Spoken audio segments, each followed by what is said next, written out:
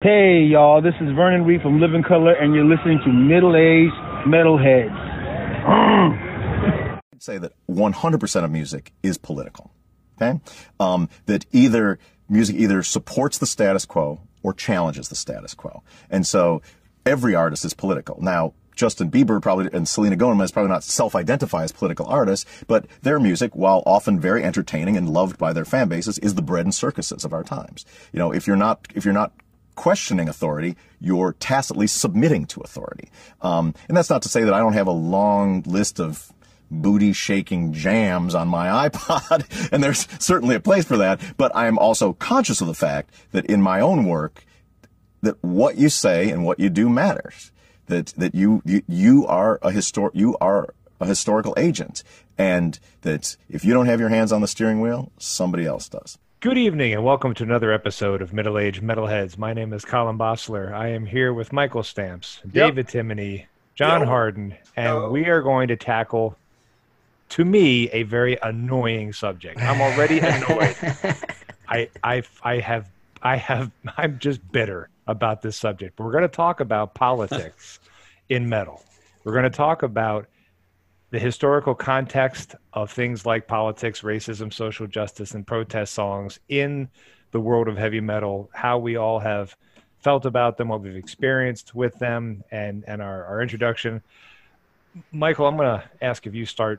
I know you like the background. I'm going to hold my thoughts for a few minutes, but just a little preview. I think it's all a bunch of bullshit. But please, Michael. Oh, okay. Just throwing it into my lap that way.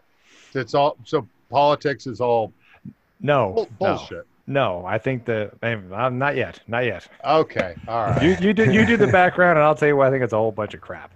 Okay, well that's fine. This is why we have these sorts of conversations, and this is what we kind of hope people enjoy or find enriching about our, not always on the same page. Sort of conversations. So heavy metal, of course, is notorious for not necessarily always being the most socially conscious form of music out there. And again, I think this has a lot to do with certain stereotypes, but then again, stereotypes are based on observation. A lot of heavy metal is lifestyle music, nothing but a good time, chicks, drinking, drugs, the whole sort of like sex, drugs, and rock and roll sort of ethos. But what we're hoping to dive into here today is, especially in the context that we're in here as a country, and we're talking to you here on June 28th, well over a month since the public murder of George Floyd on the streets of Minneapolis by people who were otherwise hired to serve and protect people like George Floyd, and which has launched nationwide protests ever since. And initiated a very long overdue conversation about racial injustice in the United States. Not like this is the first time we've had this conversation, thinking about racial injustice in the United States, but it seems like we're at the point here where coronavirus has really heightened people's attention on these much larger social ills. So when we think about heavy metal, I guess we don't always seem to think of them as being sort of at the front line of communicating messages related to social justice or just kind of promoting social consciousness. In some ways, it's a little bit maybe more apolitical and more, like I said, just kind of lifestyle music. But we're interested in looking at maybe some of the exceptions here tonight, the bands, the songs, the videos, the actual sort of like artists involved in heavy metal who have maybe heightened our awareness of the unfairness of this world, and caused us through their music or their platform, their leadership, to kind of, cause us to think about things in a different way. So I know we have like a pretty full Google Doc here, but maybe we could just kind of like just start off with everybody just kind of sounding off on like their sort of like impressions of the topic, and perhaps answering the question like, is heavy metal socially conscious, and do you feel like it's had any sort of impact on how you see the world or how you think about other people? Again, we're 4 white dudes. We're like that demographic, right? We're like college educated white males. So we're in a lot of ways kind of maybe a little bit too predictable, but we'll see how this goes. I think we want to start with Colin, just so that we can just kind of like get the monkey out of the cage. Colin, get it out. Who's on your lawn? Who's on your lawn? Well, just, you actually, you had a nice segue there, Michael, because you just said, and I think that's the biggest problem with a lot of this for me. I think there are, first of all, equality, incredibly important. Justice, incredibly important. I can't debate the importance of having the conversations. I get frustrated by people that really have no right to have the conversations. You just brought up the 4 of us have lived lives that I would consider to be successful. I would consider all of us to have been, happy and adjusted into our environments. You could use the word privileged. I think that's been kicked around a lot. And so to me, the 4 of us can have opinions, but how can we protest? How can we say this is fair or unfair when we don't live that? And I think, unfortunately, a lot of music, a lot of artists, a lot of people want to jump in. And I think when I look back at the list of the songs that I was looking at, and I'm going to pick on Ozzy a little bit, Ozzy Osbourne doesn't give a shit about nuclear weapons. But we put on there, right? God, thank God for the bomb and all that. He doesn't give a damn about those things. I think that what happens is, as a society, we have an issue, and some of them, like you said, Michael, have been horribly. The results have been horrible. It's had deaths. Death has been a result for some of these innocent people, and some of these victims. And what happens is, I think people look at that as a marketing ploy. You got to get something out. You got to jump on that bandwagon. Go record a song about this. Go out there and get on Instagram and the Twitters and stuff, and get out there and tell people how horrible this is. And I'm not saying we can't support them. I'm just saying you got to look at where you're coming from. And the vast majority of the metal songs and the vast majority of the things that I now look back on in my mid-50s, I just don't see those guys feeling that way. I see them saying, this is kind of cool to talk about, and it was something that was hot at the time, but I'm just not convinced that these guys really give a damn about a lot of these topics. I think some of them do. I think there's some real legitimate things. I'm going to bring up later Body Count and Cop Killer. I'm going to bring up the Landlord song that Living Colour did. And I think there's some guys that have legitimate beefs that they brought out, but I think the majority of the bands we have on that list, it was something to talk about. But come on, Lemmy hates religion and Lemmy hates the government, but Lemmy wasn't suffering. And Lemmy wasn't treated poorly by anybody. He made plenty of money and had plenty of opportunity to live his life. So to me, I think a lot of it is crap. Yeah, no, I think you bring up a very interesting and I think crucial sort of like a critical analysis point. To deconstruct any kind of argument is to kind of show how what seems true on the surface might actually not be at all true. It might just be, wow, these things are trending. Let's just throw our support behind it. And again, we think about this all the time when we see millionaires, throw millions of dollars at particular causes, and we know it's a tax write-off. And again, I appreciate your cynicism, Colin, but I don't think I was always so cynical. I think when I was growing up and I was listening to metal, there were songs that and artists that perhaps maybe a much more considerate citizen. But we'll get into that. But that's a good place to start. David, what you got? I don't even know where to begin. I'm not going to respond to Colin yet, Racist. but I've got some. I got to laugh out of John. I've got Oh. some thoughts. Got some thoughts. Okay. I've got some thoughts. I mean, a lot of people, and I think for our crowd, came to heavy metal out of some rebellion, but also out of some gathering around causes and some ideas, right? I came to heavy metal more so through the hardcore punk scene that kind of energized and drove, as I got into playing.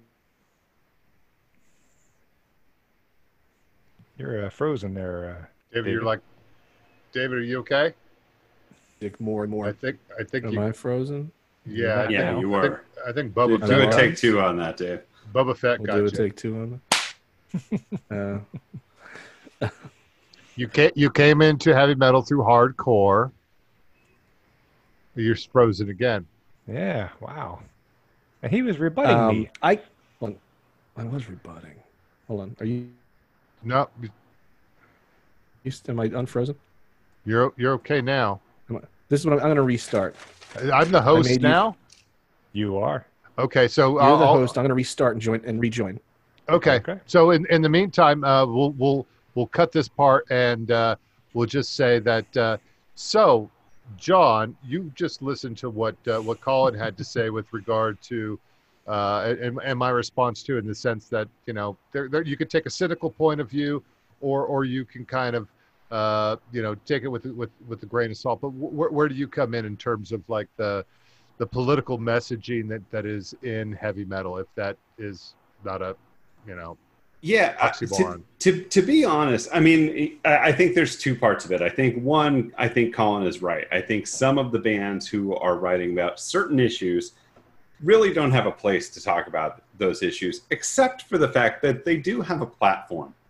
And yes, Ozzy may not care so much about this, but we'll get into some of the other bands that have a trend of doing social commentary in their music, like Anthrax. Just for that alone, I think it has a place. Like, you're never not going to have a form of art that isn't a commentary on what's going on in society, whether you've lived that or not. I think it doesn't hurt to bring up issues like that to the general public at large. Now, in terms of metal, we've talked about, Colin and I, at least a lot of the bands, like, I lean much more towards the fun side of metal. I always have. Like, I prefer the Skid Rows and the Def Leppards and those bands that aren't necessarily cornerstones of social commentary. I think my awakening, but alongside with music, I think in the late 80s, I think alternative music started to inform my political opinions and leanings much more so than metal, because a lot of the metal I listened to just didn't touch that stuff. Like, if you're putting on Look What the Cat Dragged In, you're not taking much away from that in terms of a political discussion. But I started listening to REM, and I started listening to U2, and I remember going to like the Amnesty International concert when I was 17 and starting to learn about that. And it wasn't, back then it wasn't as easy as just clicking on the internet, like, I'm going to learn about this afternoon. Like, Right. You would have to go to something like that and be like, look, here's what's happening around the world. And you may not be seeing it in your privileged life, in your small town of 20,000 people, but this shit's happening. And if it took Bruce Springsteen and Sting and Peter Gabriel to deliver that message, so be it. We grew up in a town that was so small, and it's like, you think back and like there were like very few even gay people at our high school, and there was still such, people that were out. Well, there was just still such a stigma around it, like in the mid to late 80s. And, For sure. I started listening to bands like the Pet Shop Boys and bands like Erasure towards the end of the 80s. And I think just listening to those bands and hearing them in interviews and seeing them and going to their concerts and seeing that there was a world outside of the world that I lived was beneficial to me. Like, in their own way, the Pet Shop Boys are just as political as any other band, just by being themselves. Same thing with something like Erasure, and it normalized something that should have been normalized for me. And without music, I wouldn't have had that. Yeah, that's a very good point, because I think, you know, the politics of our celebrities are the sorts of things that kind of, you know, it's kind of like that scene in Do the Right Thing, where Sal has all those photographs hanging up there of like the famous Italians, and again, it's like how your culture is formed by, you know, the people who are talented because they sing, because they're actors, or what have you, and again, then the point that's made by Mookie is like, or the other fellow, bug-eyed guy, is like, why don't you have any brothers in here? Like, what? And again, he makes a good point about how, like, music, celebrities, they do have this sort of like cultural impact on us, so long as we are open to them.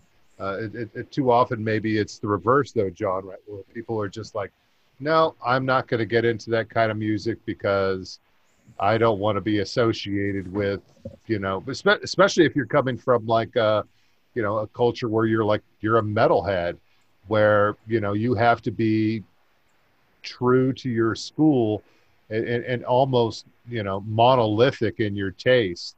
You know, if you step outside that boundary, then, you know, you're not cool in the same way. You could be stigmatized in a way that's, you know, as we see throughout the 80s, you know, just kind of like, you know, you're no longer as cool as we thought you were. Yeah, But, I mean, I think towards the end of that time, when heavy metal was still really sort of the king of the mountain in terms of record sales and such like that, rap was doing a much better absolutely job of exploring political issues, and not just of racism, of everything. You know, you have artists like Public Enemy that are coming out, they're writing songs that matter, and you read those lyrics and you start to learn things. And I'm not sure that metal has explicitly ever done that as well. Yeah, and maybe, and that's that. I think that's what we're exploring here, is the sort of inadequacy of metal, because I think, as David was saying, and he's back now, like, you know, heavy metal.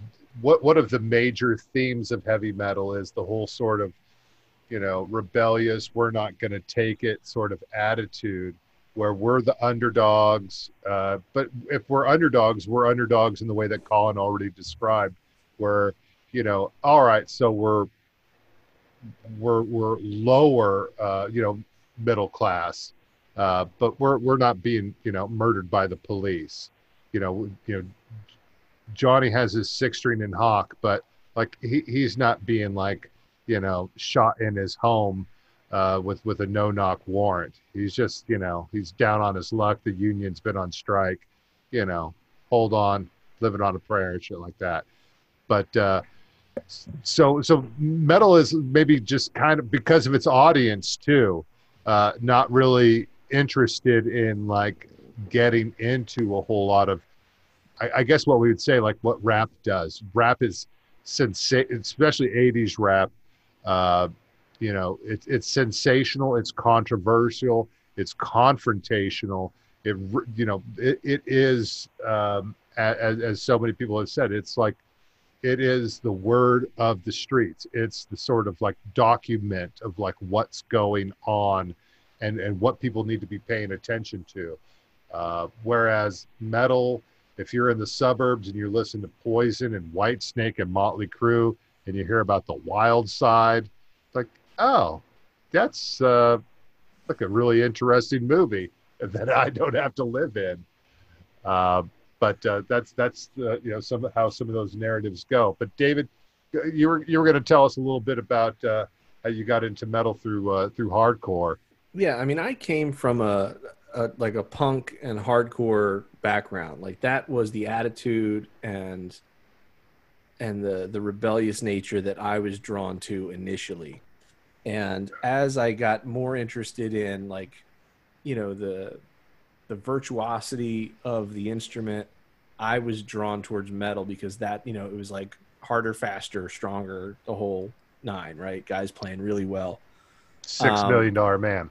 Yeah, and I didn't leave that behind. I didn't leave that attitude behind. I didn't leave that rebellious nature behind.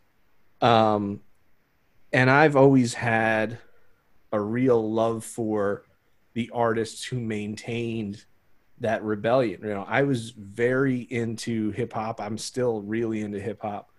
And the political and intense nature of hip hop, particularly in the 80s and even in the late 70s, like I loved that. And I was always looking for more of that. You know, my complaints through the 90s and 2000s is that there was nobody really doing that anymore. You know, once Public Enemy kind of put out, you know, was it Armageddon? That record came out after Fear of a Black Planet. Yeah. You know, they kind of didn't do a whole lot after that. I wasn't really into the Armageddon record, but, you know, if you look at, I specifically look at somebody like Ice-T, you know, on the Iceberg record, he samples an entire spoken word by Jello Biafra. Yeah. It's Apocalypse. Yeah. He samples the entire, you know, "Shut Up, Be Happy" speech, spoken word by Jello Biafra, lays it over top of Black Sabbath, and then that's the intro to the record. And when people first heard Body Count, they don't realize that he was doing metal back in the 80s with Body Count. Essentially, there's like 2 metal songs on that record, you know, with a live band. And people were into it. And he has always been the kind of person that puts things like way up front. He's like super real. That's his thing. And I've always appreciated that. You know, you think about the MC5, you think about Sly Stone, you think about those bands who kind of didn't have anything to lose, so to speak. And they were putting their beliefs and their ideas out there front and center. And rap and hip hop were doing that. Jazz, a lot of the jazz cats were doing that. You know, obviously the hardcore guys, the entire Discord family of bands, Minor Threat and folks like that. And, you know, you think about Black Flag, like Black Flag doing what they did. Henry Rollins to the point where he was doing spoken word gigs, speaking out loud about a lot of things. Then later forming the Rollins Band. I'm drawn to those things. Like I love that. I love that now. People are putting those things out there. But I wasn't going to rebut Colin. We'll get deeper into this, but I also think that there's another side to this. And the other side to this is some folks build their audience through their music. And once they've gathered their audience, they make their statements, right? So you see Napalm Death, and they're pretty political. But in between songs, they're really political, right? They're like, if you think that refugees don't belong in our country, then you should just get out of here because we don't like you. And I think that that's an important thing for people with a big audience and a big microphone to do as well. Is just like, I'm going to make the music I'm going to make because I'm an artist. But if you're going to come to my concerts, you're going to listen to me talk, and I'm going to hit on some of these points. And I think that that's critical, even if they're just up there playing songs about chicks and sex and running wild and doing what dudes and chicks do or whatever. I think it's important to allow artists to interpret the times, even if they're not part of the times, right? Like, I don't need to be someone who was related, you know, the brother or mother or neighbor of somebody murdered by the police to write a song about that, to bring attention to it, particularly if I'm an artist who's taking all of that in. Now, I probably, if somebody were doing it and they're making tons of money on it, I'd probably be a critic as well. I'd be like, oh, dude, you're just capitalizing on this crap. Right.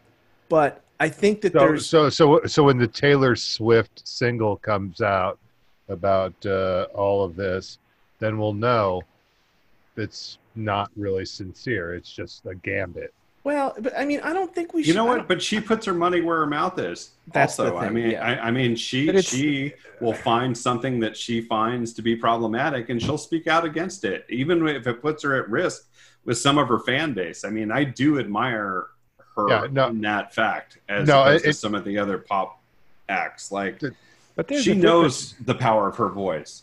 But there's a difference between caring. We all care, right? Michael's got the Black Lives Matter behind him in the studio. We all care. I don't think everybody cares, though. I think deep down inside that everybody has a part of them that understands right and wrong and understands good and bad and all that stuff, and they know what should and shouldn't happen. I'm not saying that I don't care, and I'm not saying that the people who write the music don't care. That's what John is saying about you. What's that? That's what John is saying about you. You don't care. What I'm saying though is, and you guys both brought up a great thing. To me, I guess what it is that I look at the legitimacy of how it bothers you. If it bothers you as a human being and bothers you, if you want to write a song because it's on your mind, to your point, David, and you feel strongly about it, totally cool. It's art. I appreciate you expressing that. Just like if you're going to paint a painting or sculpt a sculpture. But if you're doing it for the purposes of saying, I need to now be part of this movement and I need to now be in with this group, I struggle with that. I struggle with that lack of legitimacy. If I am a rap artist from the 80s, back to that, the conversation that you guys are having, I totally agree. The rap artists in the 80s were absolutely fantastic because it was legit. Those guys weren't marketing the success that they were going to have. They were marketing how they felt. They were getting it off their chest. If you have, and you're Irish by descent, I'm sure, David, you've got lots of bands in the Irish area that have lots of political things within their music. I'm sure that you could probably quote to me albums you have of folks in Ireland that are expressing how they feel about some discontent in different areas. But my point is, if you live it and you're part of it, and it is part of your culture and what you've experienced, I get it. If you don't have it in you and you just are like, look at Hearing Aid, right? Or Live Aid or things, or We Are the World. Come on. When they were doing the We Are the World, somebody was calling everybody else. Bono is going to be in this video. I think it would be really good if you were in that video too. Oh yeah. Michael Jackson's going to be there too. All right, fine. Put me down. I'm not saying they don't care. I'm just Bono's saying. not in that video. Well, okay. Off the top of my head, John, I couldn't think of who was in the video. But you two was at Live Aid though. But I think that Bono's in Don't They Know It's Christmas. All right, okay. But I think it's important to bring that up. But I think it's also important at some level you got to just leave like the divining of people's intentions to the side, right? Like if I were a promoter and I was like, look, if Bob Geldof can pull this off in the 80s, we can pull this off in the 21st century. We're going to do a concert. We're going to do this, and we're going to raise money.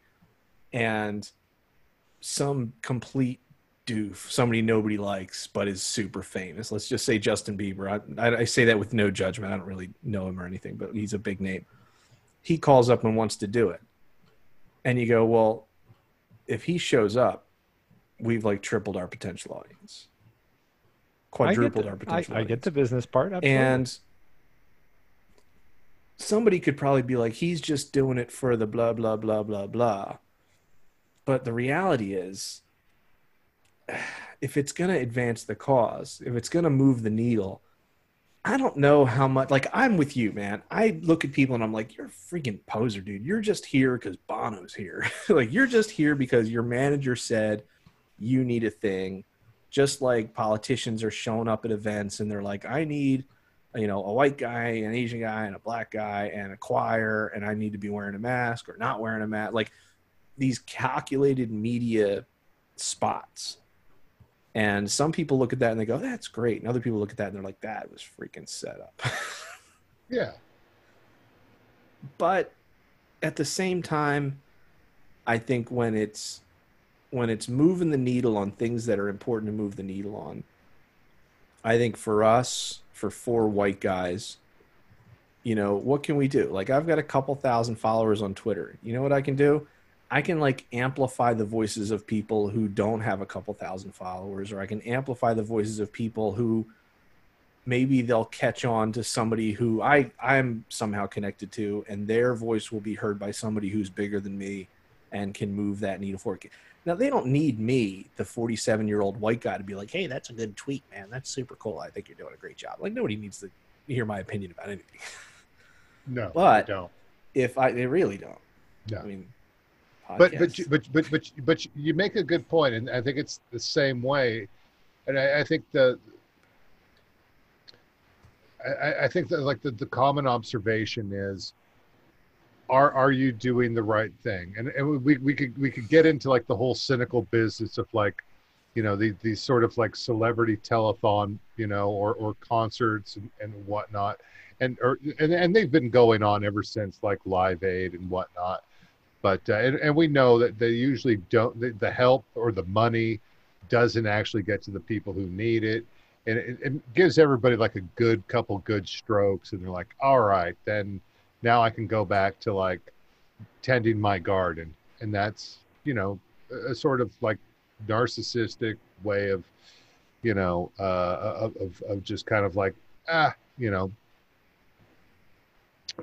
considering that you've done your part, but maybe you didn't. And again, I think, you know, the larger thing is what can four white middle-aged metalheads do? Well, you do what everybody else has been doing. It's like, be a good ally, be anti-racist, show solidarity. All lives matter. Some lives are more imperiled than others. That's the point of Black Lives Matter. It's the point is like, some people have it rougher historically than others, and we're seeing that again brought to our attention. And what are we going to do about it? I'm going to now sort of like flip the segue and think about like, well, now that we're 50 or approaching 50, or Colin, you know, approaching, you know, 60. What? How about 55? All right. 55, 70. Yeah, you got the Santa Claus beard, so I was thinking like, yeah, you know, 70. But when we were growing up and we were listening to music, particularly heavy metal, what were some of the songs that kind of like got your attention and caused you to pause and think about the relationship between the music that you were listening to and what you knew was in the news, or what you knew was in society, some of the major concerns? So that gives us an opportunity to talk about particular artists and songs. So we could start alphabetically with David. Colin, I don't really know alphabet. Alphabetically backwards. All right. So we got all our arguments and a little bit of our beef out there, but let's think of like when we were listening to some of these songs or some of these artists and thinking about them, like what kind of effect did it have on us at that time? We start with Colin. I grew up in the 70s, so I was getting some of those Vietnam songs, and I learned. I will tell you that I thought the folk music back then. I don't want to contradict myself. I'm sure not all of them cared, but I thought that at least some of the messages seemed like, I really like For What It's Worth, excuse me, from Buffalo Springfield. That's one of my favorite songs, which is all about the protesting of the war and such. That was a really important song for me because it really helped me to understand what they were trying to get across with what people felt in terms of the war and in terms of their protests. And in the 80s, the Cold War was a big deal. So you had the Cold War songs that came out all about the nuclear wars and all about Russia and the United States. Like those Aussie songs that you dissed. No, not those. I mean, yes, they came out, but see, I can't. it becomes a trope to a certain point. It's just kind of like, hey, everybody else is doing some sort of nuclear Armageddon song, so let's do ours. Right. See, I feel differently about the folk songs because when I was growing up, they had the sit-ins, they had the demonstrations on the steps, they had the gas masks on, they had all the stuff you would see on the news, and I don't think the kids were doing that for any other reason than just to be that rebellious youth. And I think the music followed along with that. I think the whole Russia versus United States thing, like you just said, Michael, it became more. It just became I can't. The fashion. I think the fashion made money in the '80s, and it became fashionable to make that money talking about it. In the '70s, they weren't making all that money off of those songs, Right. in my opinion. Same thing with when you get into the rap. The rap didn't make the money in the beginning because they weren't trying to make money. They made money later when they all had careers, but they were doing it for a different reason. So to me, the Vietnam era, the rap era, the Rodney King situation, and all that stuff that brought about a lot of those things, I have that legitimate respect for. The Cold War, the government part of this, the whole early '90s rebelliousness, if you will, or whatever the alternative style of music. Then I just don't know. It just doesn't sound like it's rooted in feelings of true feelings. It sounds like it's just rooted to me in a lot more just, this is something cool to talk about, so I'm just going to tell you I'm bothered by it. Okay. All right. Well, descending the alphabet to D for David Timoney. David, what were some of the bands or artists that kind of like got you thinking about politics or social issues in a way that, maybe intensified your feelings about particular causes? Well, I mean, I grew up in a very musical household. The joke I say is that, I grew up listening to Motown and Bach, right? My mother was very into classical music, but she was the second oldest of 13 growing up in Chester, and they listened to a lot of the radio, and that was a lot of Motown. So I grew up listening to a lot of great music, and there's a lot of passion and a lot of pain in some of those songs, particularly when you get into like the 70s with the Temptations, songs like Ball of Confusion, things like that. Like very, I think Colin alluded to it a little bit talking about folk music, like very like metal attitudes in those tunes. You know what I mean? Like very much that rebellious nature that, maybe the way the music is played and the volume at which the music is played isn't the same. But, I remember when I was playing in a band and we were writing songs about, war sucks. And like older folks in my family were like, I like the lyrics to this song, and I think that that's in, there's something about that's in all of us, and then when we were, growing up in high school and listening to, like I said, for me, it was punk. It was, the Sex Pistols, Anarchy in the UK and God Save the Queen, and, growing up, Irish and, rebel songs and things like that. Like that attitude kind of is boiled in the bones of a lot of folks, and I won't say that I, grew up one way or another. I wouldn't sit and like bemoan the, the childhood I had or anything like that. But, the bands that I was drawn to, the bands that spoke to me were the ones that seemed to like not care about that audience, but to care about their message. And they would draw those people who appreciated the honesty of that. And I think that's a lot of what Colin is speaking to, where they, we were playing gigs when I was in high school. I remember one night we were playing a show and Fugazi was playing like across town, and their thing was like, they only played gigs for $5 a head. That was their thing. If you wanted Fugazi to play your show, to play your location, you could charge $5 at the door, and that was it. We were playing a gig that people were paying like $8 or $10 at the door, and we were like, shoot, man, we should go see Fugazi because nobody's going to come see us. And we didn't, but and we had a good gig and all that stuff. But still, it was like those guys are putting their money where their mouth is. you know, we're playing a show for people. And if you were to doubt where they're coming from, they're charging $5 at the door. You know, when you go to a punk show and they're selling demos for $5 and they're giving away stickers and they're selling shirts for $8 or $10, they're doing that to get their name out there, to advance their ideas. A lot of times doing shows for free. That's, you know, that grassroots stuff is easier to trust and easier to kind of latch onto. Or, you know, in Colin's case, or John's case probably too, you know, a lot of these people. Like, you meet these bands, you talk to these people.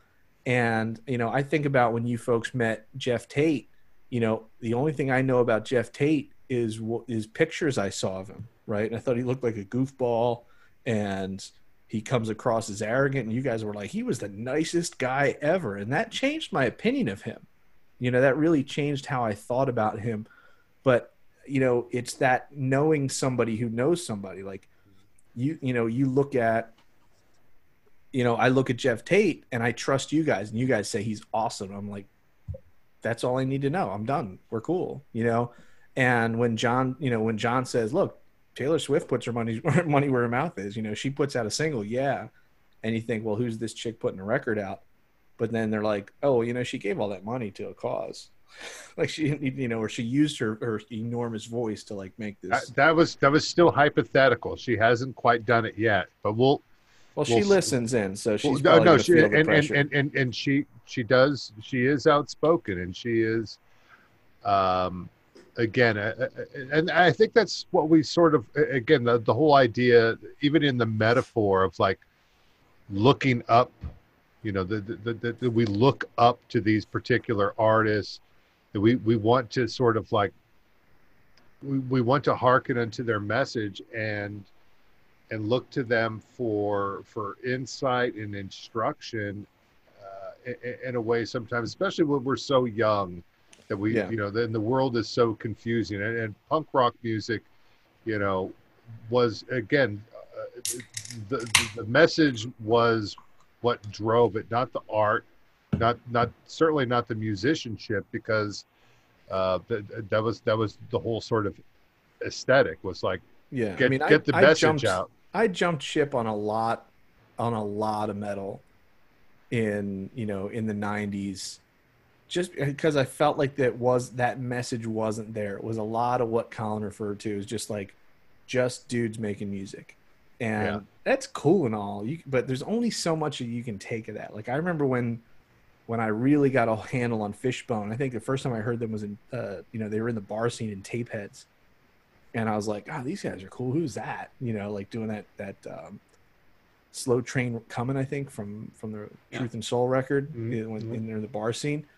But it's like, you check a band like that and you're like, oh, they're heavy and they're cool and they're making social statements. Yeah. And like you kind of click in there, you know, and it wasn't that musical DNA that we have now, where you're like, oh, if you like Fishbone, you should check out this band. But I remember, you know, I was into Fishbone, and somebody's like, oh, you should check out 24/7 Spies, you know, and Faith No More's first record with Chuck Mosley. And all of a sudden, like, the world opened up, and there's dudes doing like really cool stuff. And a buddy of mine turned me on to the Black Rock Coalition that was co-founded by Vernon Reid, and a lot of cool bands out of that group. And I think they're still going. But there was a great band in the Black Rock Coalition called the Good Guys, and they were just a freaking party band, but they had, you know, they were awesome. They had a good message. And I found myself for a long time in the 90s, particularly in college, hardly listening to any metal at all, but just really looking for bands that kind of perpetuated that attitude of rebellion and politics and justice in a way that I remember from the 70s and 80s. Mm-hmm. All right, your thoughts? You've been kind of quiet lately. Yeah. No, I mean, I think I said it sort of like in my intro. I didn't get a lot of political vibes from metal back in the day, and if I did, I didn't give it maybe as much thought as I could have. I would see a song like Indians or a song like Run to the Hills and know what it's about and sort of process it, but just keep moving. You know, I think when you're 16 and 17, I think it's tough to make a dent in huge social economic issues. Like it's especially back then in a small town. And I think as time went by, I started to pay a bit more attention. You started to see some albums like Operation Mindcrime that started to dig into various issues, be it religion or government. And, like Mike said, when he first heard Operation Mindcrime and they're talking about political assassination, and he's like, what? Like, what? You're going to do that? You're going to kill the president? That's not, you can't do Burn that. the White House down. But then you start to dig into the story behind that album, and you start to see, there's people who are feeling this way and who probably should be feeling that way for what they have been, feeling for so long. And I still think that by and large, more so, my political opinions were formed by rap and alternative music. We have a list here of a bunch of metal. I think there wasn't like a true metal / hard rock band to come along and really grab the reins of the flavor of like the 60s and 70s protest until like maybe Rage Against the Machine. Right. Yeah. Because those guys are real about it. Like it was funny because like a couple weeks ago, Tom Morello did something on Twitter, and some guy was like, you know what? I used to like Rage Against the Machine, but now that you've brought politics into this, I'm no longer a fan. And Tom Morello's response was like, what fucking song of Rage Against the Machine do you love that's not political? Like, yeah, you know what I mean? Like, he was dude, like, I'll take it out of the catalog. Yeah, like you're not listening to the records if you're not getting something out of their music. And I think I think those guys are definitely not playing the card that Colin was accusing a lot of the 80s bands that we like and talk about. The first Rage Against the Machine album is not Thank God for the Bombs. It's not Sting singing Russians in 1986 or whatever. That's a great song, but that's exactly my point, John. Thank you. It was jumping on a bandwagon of the time of the Red Scare and Don't We All Love Our Children. But you put on that first Rage Against the Machine album, or any Rage Against the Machine album for that matter, and it's fire. Like those guys, they have something to say, and I love them. I think those albums are fucking great. I was really looking forward to seeing them this year before John, I think the Rona fucked everything up. I think that Indians is a great example. Who the hell gave a crap about the Indians before they heard that song? Right. And then after that song, people are like, dude, you know what that song's about? And that's like, well, if you're old enough to know the Lament of the Indian Reservation from Paul Revere and the Raiders, you gave a crap about the Indians. Well, I've seen Paul Revere and the Raiders live, but like a lot of that stuff, like I went years, and you've heard my story about this. I didn't that album know. Came out. Yeah, I mean, I don't listen to a whole lot of lyrics, you know what I mean? But it's like when I heard Indians, like it's no secret what it's about. It's got like the stereotypical little Indian ditty in the beginning. And the dude's got the hat with Injun, scribbled on it, and Joey Belladonna. Yeah, and it's like there were people in Delco who prior to that song didn't give a rat's ass about the plight of the Indians, and afterwards did. And sure, Anthrax is political and thoughtful in a lot of what they do. Hey, it's for Anthrax. But that was the day that people also cared. They started to also care about things. I mean, it was also a kind of a critical point in our, in our cognitive development that we do also start to pay attention to things outside of our own bodies. But I mean, I think that's a good point. I mean, I'll push back on Russians just to be to make an argument, because I still believe we have to let artists interpret the times. Sure. Even if they're profiteering, I think it does make an important point. I mean, it does bring things to the forefront that need to be in the media. And I mean, come on, it's a good song. Well, and Sting is an I sing it artist for you. who his entire career has stuck up for causes that he believes in, be it the rainforest or Yeah. like I Absolutely, said, I saw Sting at that Amnesty concert, and that was a concert that was put on by big acts at the time, and it was because it was something they believed in, and it was something that I learned about just by going to that show. Did I want to see Springsteen? Yes, but I also got something out of it. So remember those Sun City records and concerts? absolutely.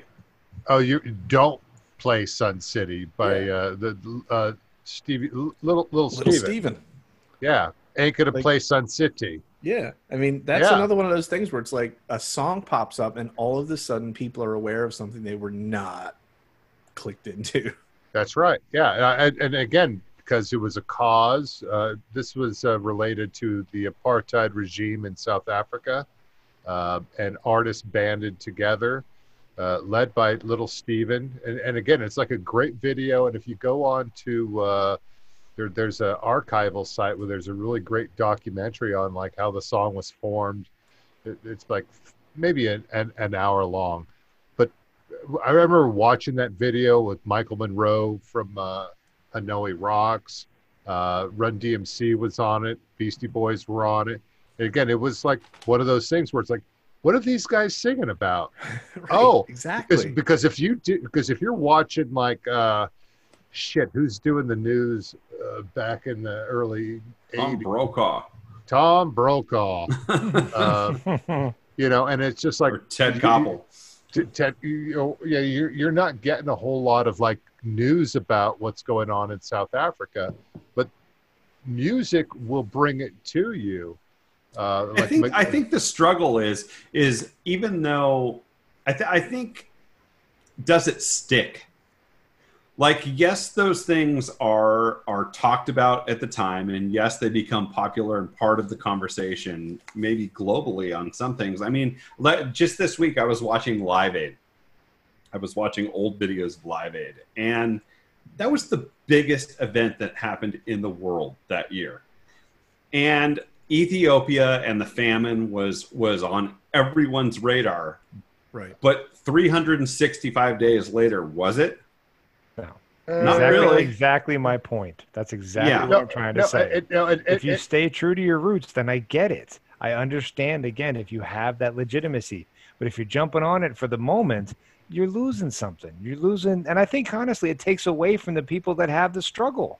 I think you're taking away. Michael pointed out earlier, which I thought was really, because I won't get into a whole lot of conversations I've had, but my one of the close family members that I have really pushes that all lives matter every time somebody says Black Lives Matter. And I agree with what Michael said. I try to explain to them that's not the purpose of what everybody's saying right now. It's about the struggle and it's about the equality. But I think to Michael's point or John's point that you just made, for them, the struggle is real. The struggle is going to continue. It's not a benefit concert once that puts some money into the coffers of a charity at one point. It's how am I getting through my struggle as it continues?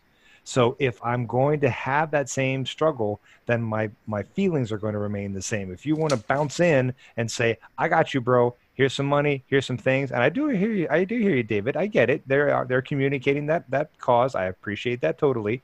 Then they're going to bounce out.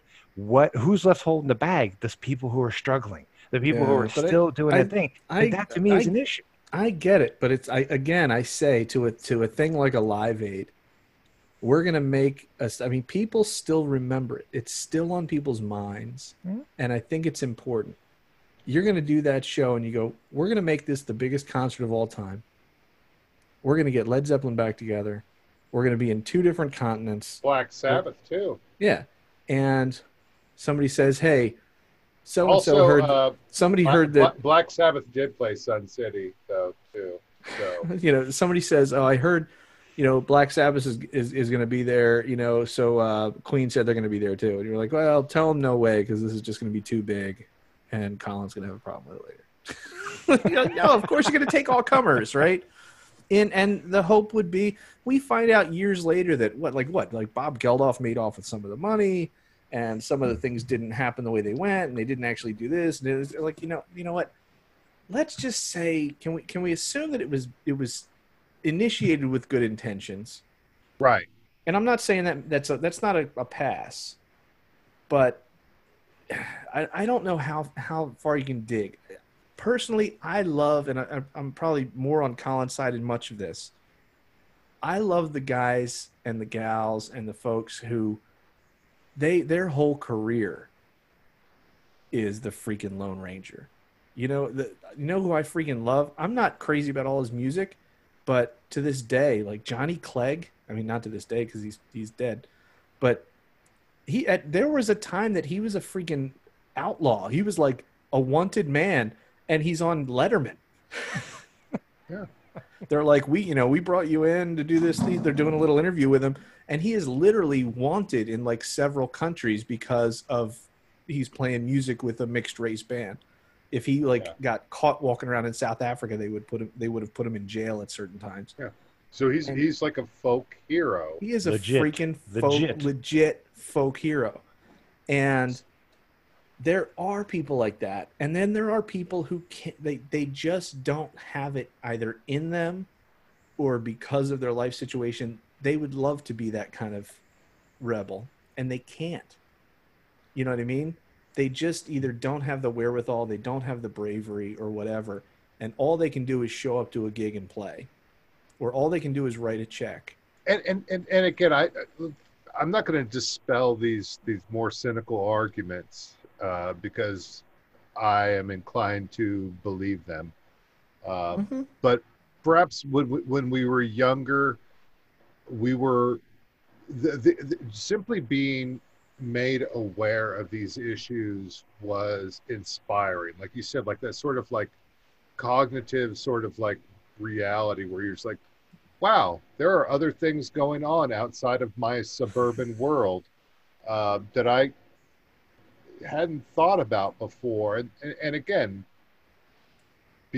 we're white males, but we also went to college, and perhaps the things that we got out of college and the people that we became are perhaps not necessarily a direct result. All the ingredients that go into the mixture are valuable, but we didn't turn into like, the sorts of dudes who drive around with stars and bars flags.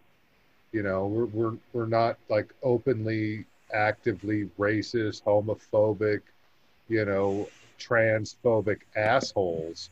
So I want to think like you could like take all the piss you want out of like white males and white privilege and shit, but like I don't think I'm part of the problem, but I also want to be part of the solution. And I think in a lot of ways, music has helped me be a better advocate, a better ally. And we'll just start off with like A is for Anthrax, and you get like go back to the song Indians off of Among the Living, but it also includes the homelessness track there, like Who Dares Wins. So they're a band from the streets of New York City, so they're tapped into subject matter. And I know when I was a young college student going to San Jose State, there were a lot of deranged homeless people who had been released from Ronald Reagan's facilities. So you got to see in real time like a problem that was politically related, that actually affected people's lives, and it was something that I saw too. And it was like, oh, then I listened to the Anthrax song, and it's like the two things work together, and they made my awareness of the situation perhaps a little bit more intense. And Anthrax on there, certainly on the Keep It in the Family track off of what's that one called? Persistence of Time. Man, that is, besides being such a banger of a song, is one of the most sort of like grueling indictments of hatred.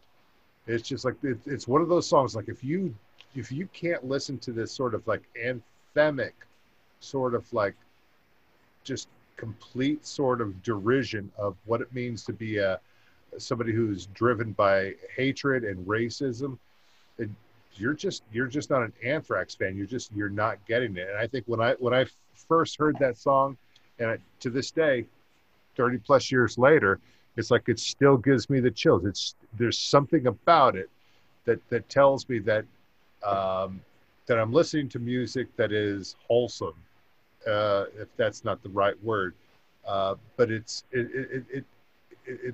leads me to believe that there is a sort of intellectual integrity at times with certain songs that make you feel like this is empowering me in a way, making me aware of certain things, and keeping me on the right track. It's like Woody Guthrie like wrote on his goddamn guitar. It's like, this machine, his guitar, kills fascists. It's like, and that's back in the 30s. It's just like music can do that. Music can change people's minds. It can move hearts. Sometimes it's nothing but a good time. It's about all the other things about the lifestyle. But every once in a while, like War Pigs, it's pretty clear where Black Sabbath comes down on war. Even if you weren't, young enough to remember what war they were protesting. Yeah, I think it's important that artists do what they do. Over the last several years, you've had artists tell politicians to stop using their music. You know what I mean? Paul Ryan, you are the machine we have been raging against. You are canceled, bitch. It's like when was it Bruce Springsteen told Chris Christie to stop using his music? Yeah, I think that was my favorite one. The Rolling Stones are currently now suing Trump for getting their songs out of his rallies. But that's something that's been ongoing for 4 years. So but I think Tom Morello nailed it. It just get we don't want you as a fan if you don't understand what's happening right now. Yeah. And you just always wanted somebody to say that. You wanted somebody to be like, you know what? Clearly, you don't understand what my music is about if you're playing it at your stupid freaking rallies. Go to hell. Yeah. But they're playing it because they think it's popular enough to bring people in, which is the point that you were making, David. They want that pop. They want that. This will get people to have interest in me. So, but that's straight up misappropriation. It's just misappropriation, but the goal's the same, isn't it?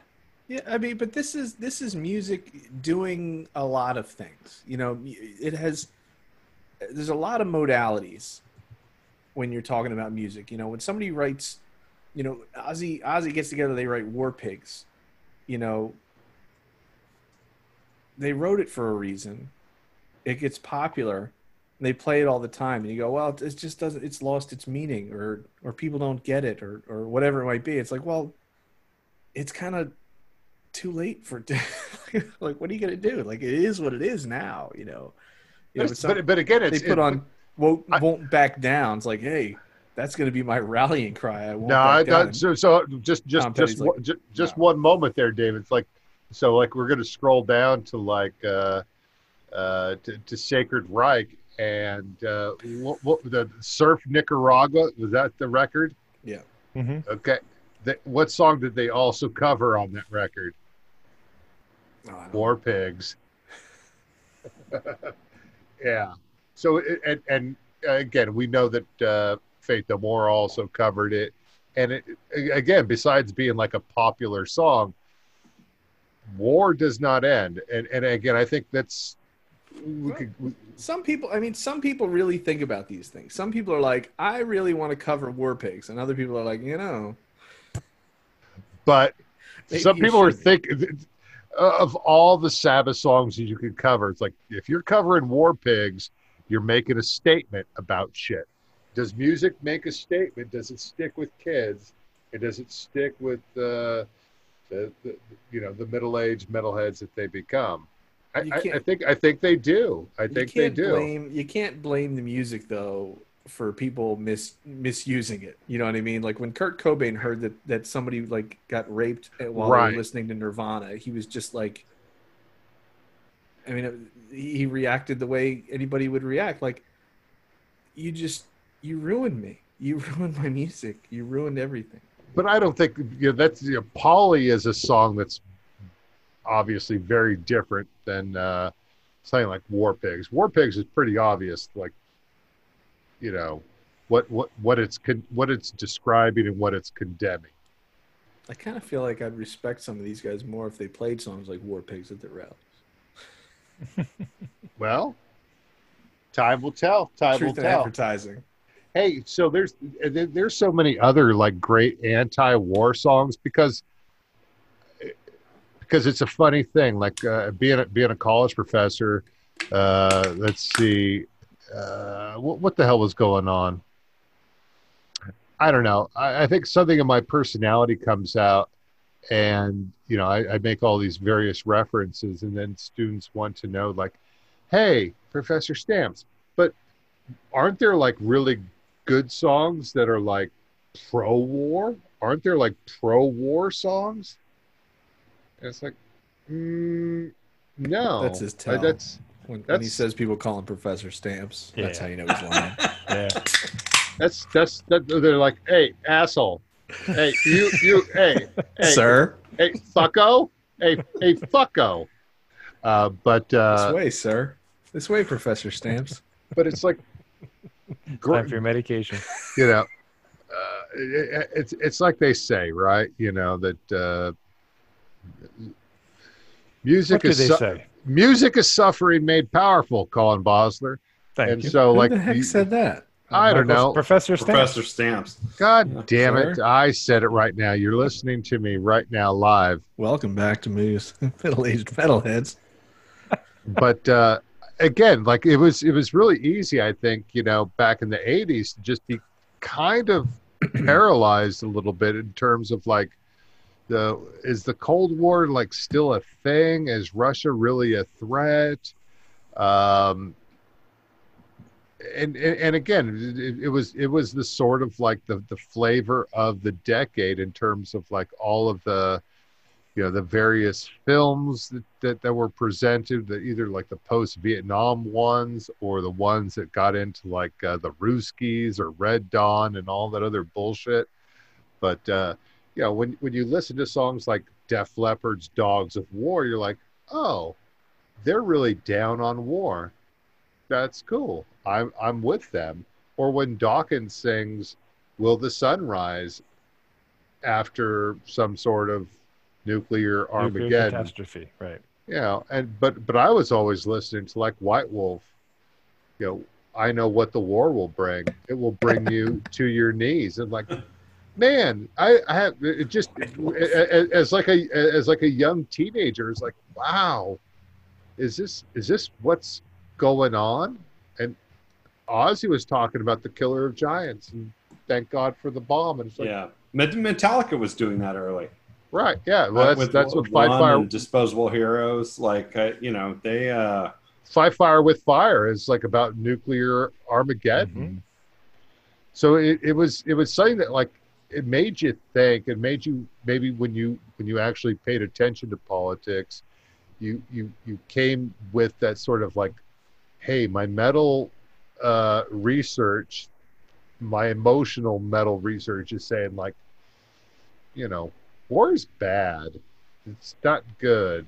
It's like the concluding verse of Tesla's Modern Day Cowboy. It's like USA, USSR, with their 6 guns to their side. I see the message written on the wall. There's too much anger deep inside. I tell people what we were thinking of in, let's say, 1990, like a freshman year of college. And, the Gulf War was going down like right after we got into college. Yep. And listen, I don't know. I'm not a historian by any stretch, right? That's not my world. I'm not that interested in it. But I remember very clearly being a freshman, coming home to the dorms, people gathered around the TV watching the news about the Gulf War. And somebody, and I don't know who it was because I was freaking 18 years old, people were talking about, they heard a rumor that they were going to reinstate the draft.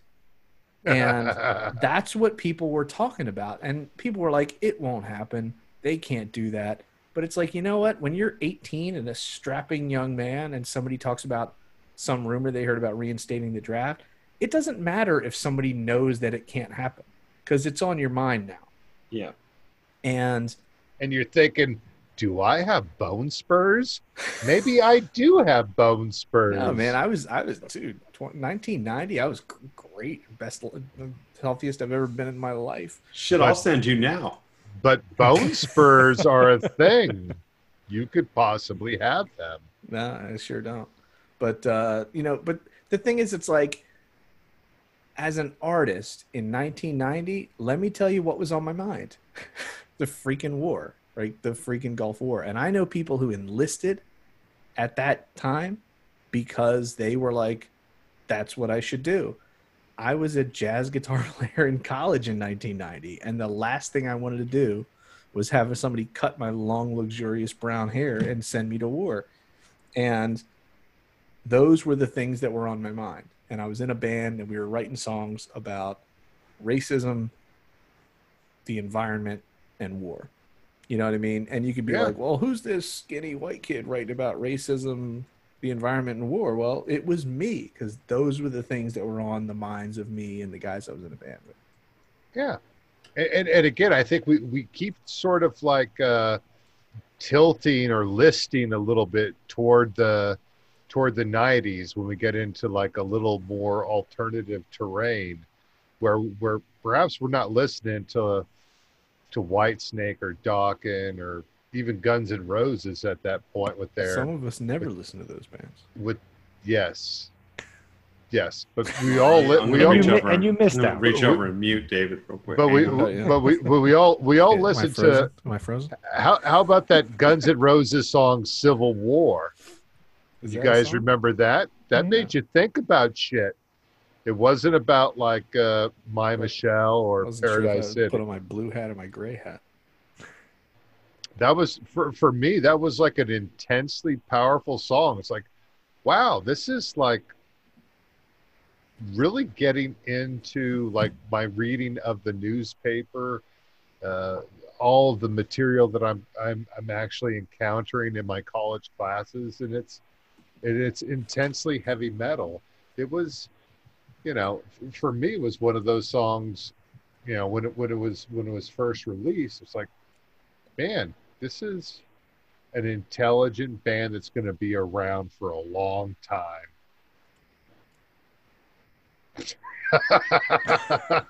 But see, that to me is a storytelling song.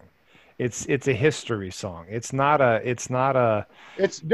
driven by politics song. It's a song about history. Like I wrote down Sabaton when you talked about pro-war. Not that they're for war, but Sabaton sings about war in every song they do. They talk about all the different wars that have happened in Africa and over in Asia. You name it. I mean, anything, panzer divisions to submarines to paratroopers. Everything is pirates war. in there? Starship Troopers. Yeah. I mean, And they that's turned into a pirate band. right. I mean, that's what, that to me is what they choose to talk about, because that's just a fascinating topic, that historian part of it.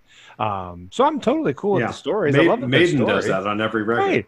Hey, right, Yeah. exactly. That to me that's not politically driven. That's just cool storytelling. So I really like that part. No, but Civil War is a very much sort of like political song. Well, not anymore. Though nobody cares. Yeah, but I mean, Well, nobody cares now because the song is 30 years old. But nobody cared then either. Oh, I cared. You cared about the Civil War back in That's- 1985. It was no. Civil War metal band. It was Colin. Have you listened to the song? It's not about the Civil War. Dude, Okay. if you need a niche for your band, you're welcome. I understand that it's about Civil War. I get it. Not the And Civil one War. guitar player. can dress up as about war? one guitar player can dress up as a He Confederate. says, "I don't I don't want no civil war. The power hungry and all the other bullshit and the human grocery store and ain't that fresh. There's some genres of music where it's a bigger I like when he conversation. leans in for the effect. Yeah. Go ahead. Sorry, About- Dave. Ain't that fresh? Ain't that fresh, bitches. There's a bigger conversation about entertainment versus artistry, right? People talk about this all the time when they talk about rap and hip hop, where they say, "Oh, well, that guy is an entertainer. This guy is an artist." Right? They'd be like, "Well, Common is an artist. Public Enemy are artists. They're activists. This other guy, this other lady, they're entertainers." And it's like you don't really hear a lot of that conversation outside of, I've never heard that conversation outside of rap, honestly. But you could take and overlay that on, let's say, metal and be like, look, some of these bands, they're just like, look, I'm a musician. I don't have to deal with this crap. It's not the job. It's not like you get a record deal and they're like, so what's your cause? Like, no, you get a record deal and your cause is selling records and putting butts in seats.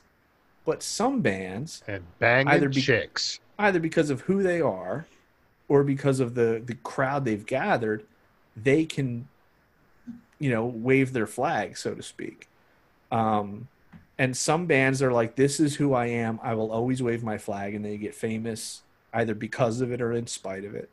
Other bands, they get famous and they're like, great, well, now that we've sold out this arena, I'm going to tell these people what I think about politics right now. And it's like, great. Ted Do Nugent it. syndrome. That's the thing. But that's the thing these people should be doing with the voices they have.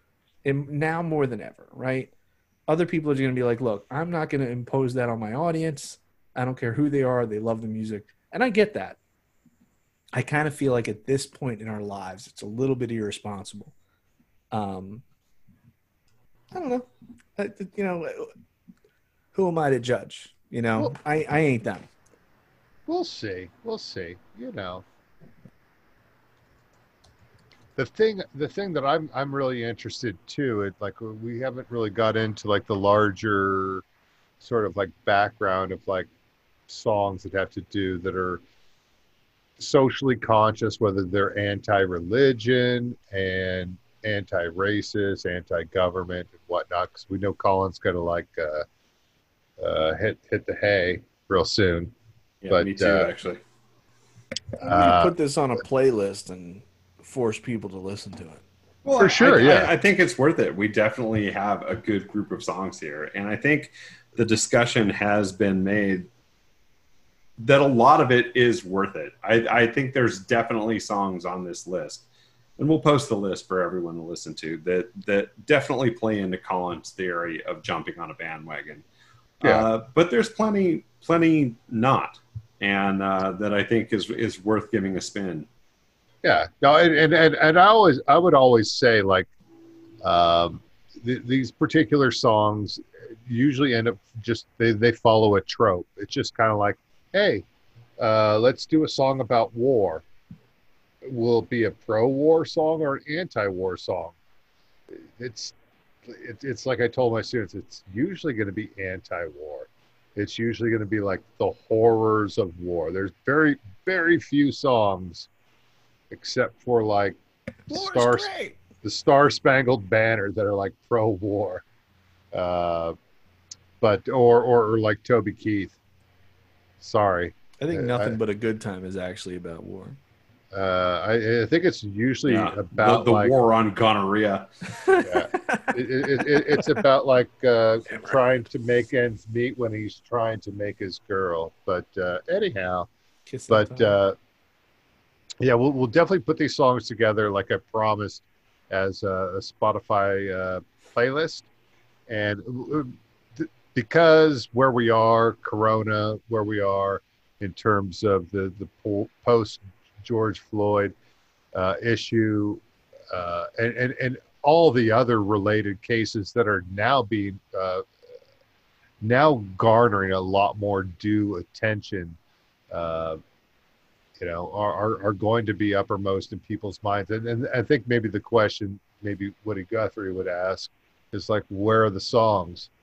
It's like, where are the things that are like gonna make people think about these things in a more intense way. And I tell you, like, what are the great American bands of the past 20 years? The Drive-By Truckers are like one of the bands you look to in terms of like songs, anthems about social justice. Straight out of Alabama. They great musicians, great song writers.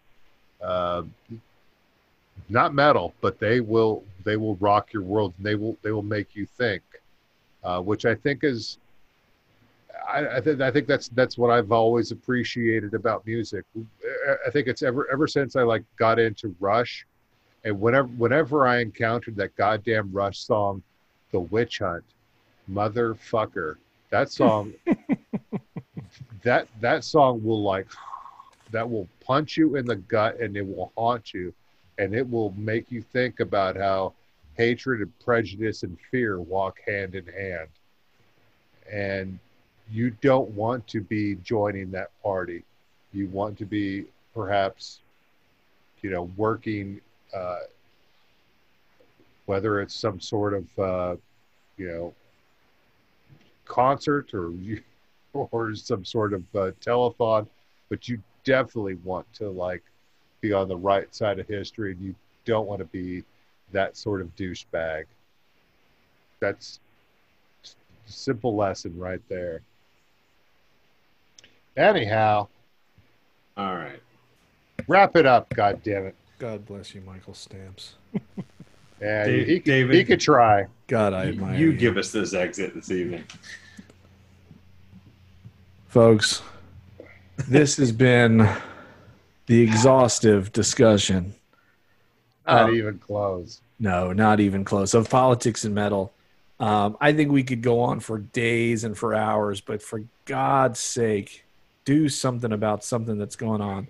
For Michael Stamps, for John Harden, Colin Bosler, and myself, David Timoney, we are glad you stuck around. We want to hear from you on all the social media stuff. We're on Facebook, Twitter, and what's that other one the kids like? MySpace? The TikTok? Instagram. That's the one. Not on MySpace. But please check us out, and we'll send you nudes. Now get off my lawn. Gross. Get off Colin's lawn, and David, please don't send any nudes. But Sam Cooke and Curtis Mayfield and later on James Brown, all they did is reflect the movement of the people trying to rebel against the atmosphere that was working against black folks for hundreds of years. And although the paper said that black folks were free in 1865, it took 100 years for the country to recognize that, and that didn't come without a voice being heard and being screamed or sang. So freedom songs and protest songs came out of the black element when the talking voice was stifled in many cases. And so they knew that they couldn't stop songs, or they couldn't stop art or culture from getting around and being sticky to other people and other aspects of the human race. So freedom songs and protest songs played a heavy part from the 1850s on up, not just by black folks, by all kinds of folks. So, but the freedom songs by Curtis Mayfield, Sam Cooke, James Brown, Miriam Makeba in South Africa, they shouted against the oppression of people. And Public Enemy, to this day, we write songs and we evolve in songs that answer to that.